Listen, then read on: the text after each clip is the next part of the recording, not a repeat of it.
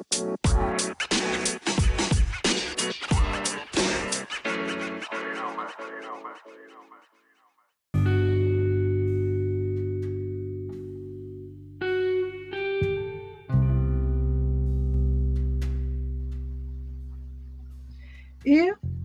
daily inspirational scripture moment is inspiring you and you would like to support Pastor Ginger E. Williams Ministries, you can do so at Cash App Pastor Ginger and PayPal.me/G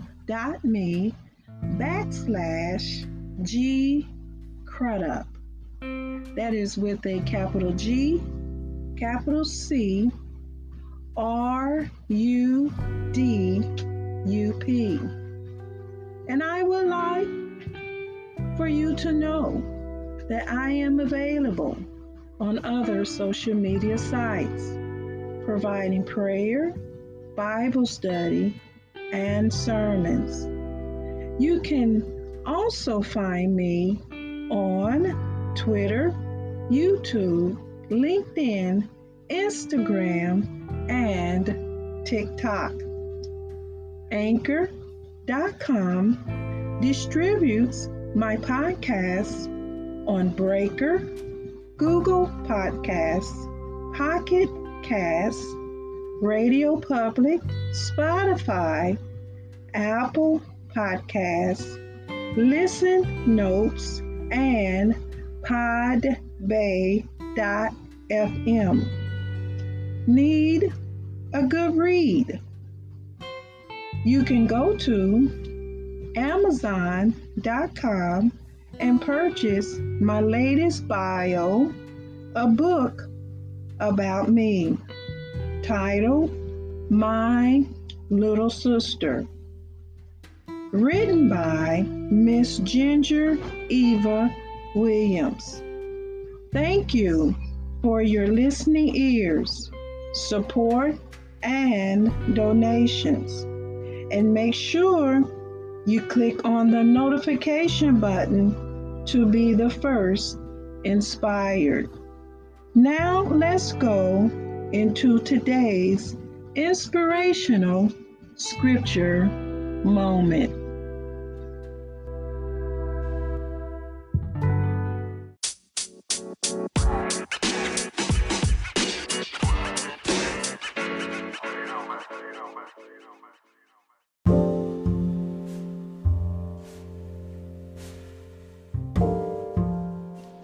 Blessings, beautiful souls of light. This is Pastor Ginger E. Williams coming to you with daily inspirational scripture moment. We are continuing our series on the prayer of Jabez, written by Bruce Wilkinson. Chapter 4, Part 5. 12 teens and a disappearing egg. Many years ago, while I was serving as a youth pastor at a large church in New Jersey, 12 high school kids proved to me that the hand of God is available to every believer who asks. For a summer ministry project, we had prayerfully set our sights on suburban Long Island, New York. Objective: to evangelize the youth of the area in 6 weeks. We decided on a 3-part strategy. We would begin with backyard Bible studies, switch to beach evangelism in the afternoon, and then wrap it up with an evening outreach through local churches. Sounds simple, but I don't have to tell you that the team youth pastor included felt overwhelmed by the size of the task. We invited specialists in children's ministry on Long Island to give us some training. We told our missionary band that getting 13 or 14 kids in a backyard club would be a smashing success.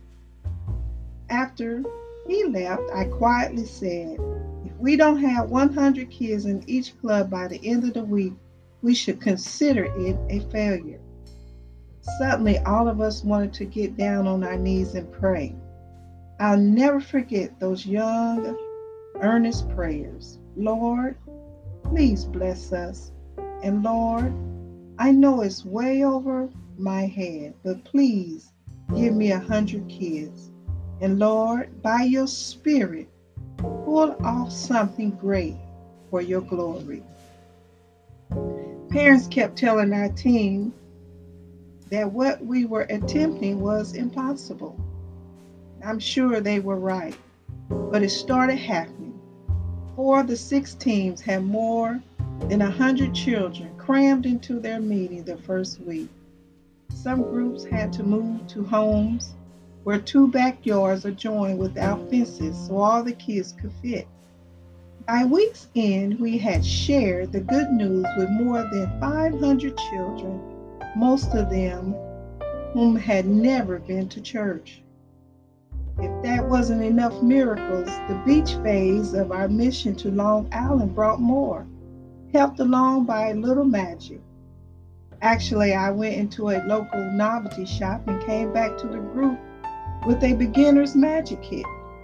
You know, everything you need to amaze and impress your friends. I stayed up until 3 a.m. learning how to make an egg disappear. By the next afternoon, we were unrolling our free magic show in the sand and pleading with God for his hand to be upon us. Specifically, we were asking the Lord for 30 decisions for the salvation by the end of the first day. Our audience grew from a single row of squirming children dropped off by parents who wanted a few minutes apiece to more than 150 bathing suited customers. We rotated the entertainment from magic shows to storytelling to gospel presentations. Parents began edging closer. Finally, clusters of teenagers started swelling our crowd. By the end of the afternoon, we had reached a count of 250. When we finally gave an invitation, no fewer than 30 people indicated they wanted to accept Jesus Christ as their Savior, right there on the beach. Once we had established our beach ministry, we added evening crusades for youth in local churches. God blessed our efforts beyond anyone's expectation. But right in line with the scope of our Jabez prayer, by the end of our 6-week invasion, we could count 1,200 new believers on Long Island, all of whom received helps and follow-up material. Those 12 high school kids returned their comfortable, mid-class lives in the suburbs, convinced that God can do anything. First thing that changed was their home church, because they decided to pray for the Holy Spirit to move in their own congregation and bring repentance and revival. Impossible, not at all. 12 kids and the youth sponsor watched as God's hands moved through the church, as the members of the mission team shared their stories and challenged the church to ask God for more. Revival swept through that church like no one could remember, all because 12 students asked for blessings indeed, for more territory for God's glory, and for his hand of power to be upon them.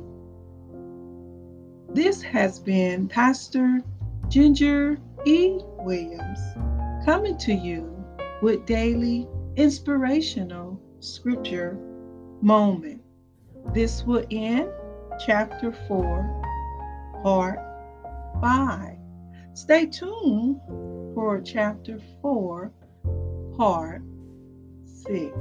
And as always, have a wonderful, beautiful, spectacular day.